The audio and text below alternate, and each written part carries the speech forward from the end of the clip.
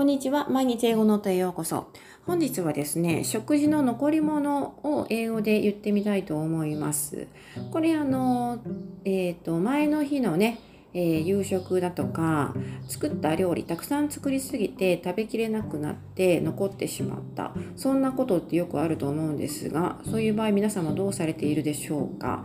私たちはですね、結構ケチなのであんまり食べ物をね捨てるということをしないんですね。なのでできるだけリメイクしたりとか、翌日のお弁当というかね、ランチに食べたりとかっていう風にするんですけれども、そんな残り物、私たちの日常会話でも非常によく登場します。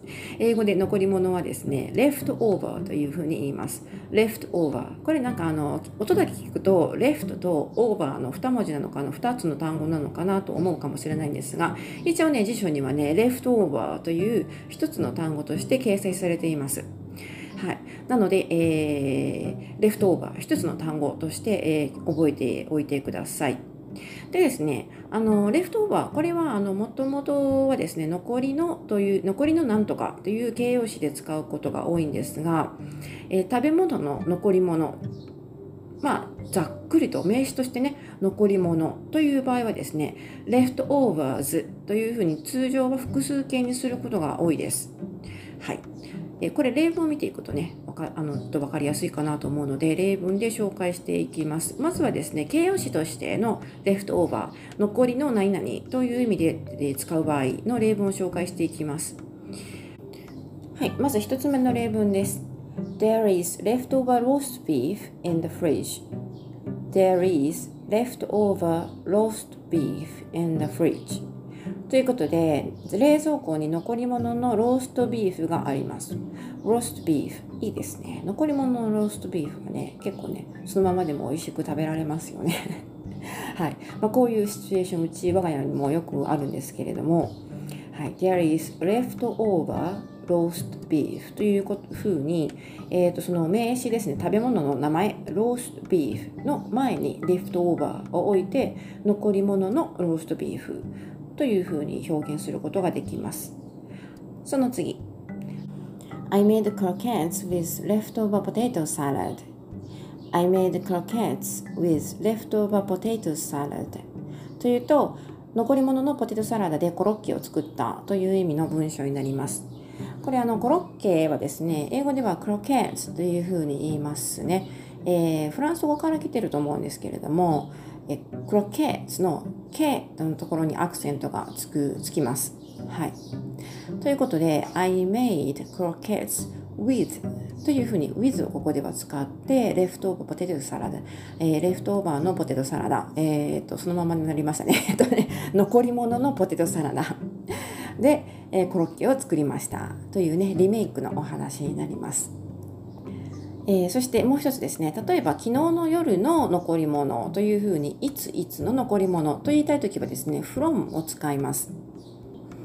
There is leftover pizza from last night in the fridge. There is leftover pizza from last night in the fridge. これで昨日の夜の残りのピザが冷蔵庫の中にありますという意味になります。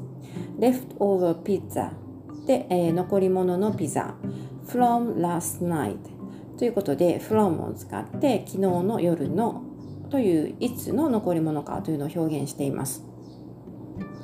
はい、ここまでね、形容詞としてのレフトオーバーを紹介してきましたが、ここからは名詞としてのレフトオーバーを紹介していきたいと思います。ざっくりと食べ物の残り物という意味で使う場合ですね、レフトオーバーズというふうに通常は複数形で用います。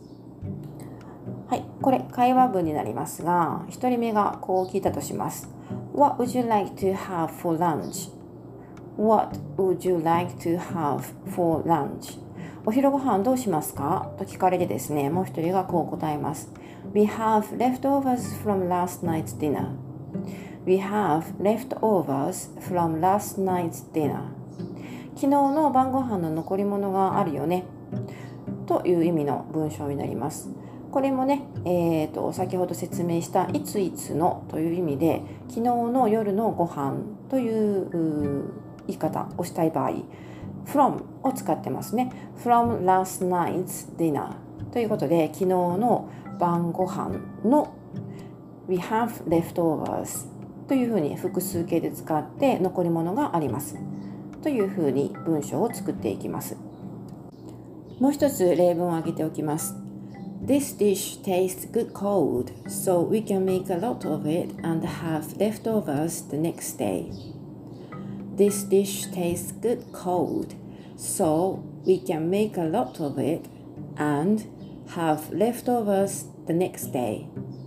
こういうとですね、この料理は冷めても美味しいのでたくさん作っておけば翌日も残り物を食べられますという意味になります。This dish tastes good cold。これで冷めても美味しいという風な表現になるんですね。そしてその後、そうだから we can make a lot of it。いっぱい作っておくことができますよ。そして and have leftovers。というふうにここも複数形になります。The next day。翌日も残り物を食べることができます。という意味になります。で、このレフトバーという単語ですね、面白いんですけれども、食べ物だけじゃなくていろんなものに使うことができるんですね。ざっくりとですね、残されたものとか名残とかいう意味で使うことができます。例えばこれも例文をね、挙げて紹介しておきます。Where can I put the leftover floor building materials? Where can I put the leftover floor building materials? という文章で床建材の残り物はどこに置けばいいですかというね、あんまりちょっとね日常生活では使いづらいかもしれないんですが、フロアという床ですね。Building materials。Building は建物の、materials は素材とか原料とかそういう意味なので Building materials で建材ですね。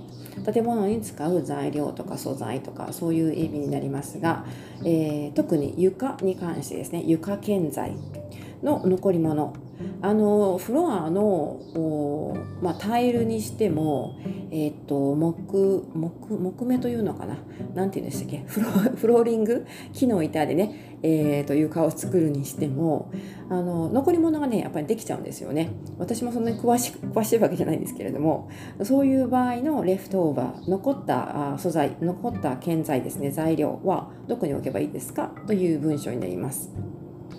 ちょっとね今我が家の、床がですね工事が必要な状態なので多分ねこういう例文が頭に浮かんだと思うんですがはい、こんな風に使うこともできます。レフトオーバーですね、便利ですね。はい、そしてこの次はですねちょっと物騒な例文なんですが There are still many mines buried here as leftovers from the war. There are still many mines buried here as leftovers from the war. ということでここには戦争の名残として地雷がまだたくさん埋まっていますという文になります。はい、地雷 mine ですね、複数形で mines でburied here ということでここにはまだ埋められています、ここに埋められていますという意味になります。 as leftovers from the war ということで戦争の残り物ということですね。戦争の遺産みたいな感じですね。はい。そしてもう一つ最後に、これはね私自身の、ガーデニングの話なんですけれども They must have germinated from leftover seeds from last year. They must have germinated from leftover seeds from last year.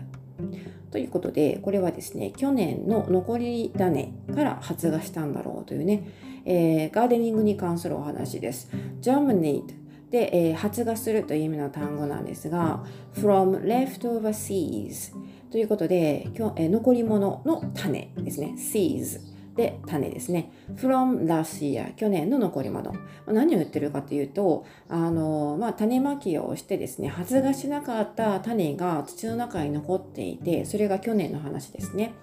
で今年になってやっと発芽して芽を出してきたという場合、今年は種をそこにまいてないのになぜか勝手にね何かが生えてきたという場合、こんな風に言ったりすることがあります。 They must have germinated from leftover seeds from last year 去年の残り種から発芽したんだろうというね、ちょっとニッチなジャンルというかね、ガーデニングのちょっと専門的な単語も入っていましたが、こんな風な会話も私たちの夫婦で行われることがあります。というわけで今回はですね、残り物という意味の英単語ですね、leftover を紹介してみました。主に食事の残り物という意味で、とても使いやすい単語なので、ぜひ使ってみてください。形容詞として leftover 何々という風にして使うか、あるいは leftovers という複数形としてざっくりと食べ物の残り物というふうに使います。はい。というわけで今回はここまでになります。今回もですね、放送内で紹介した例文はすべてブログに掲載しています。もしよかったらそちらの方もね、ちらっと覗いてみてください。というわけで最後までお付き合いいただきましてありがとうございました。また次回お楽しみに。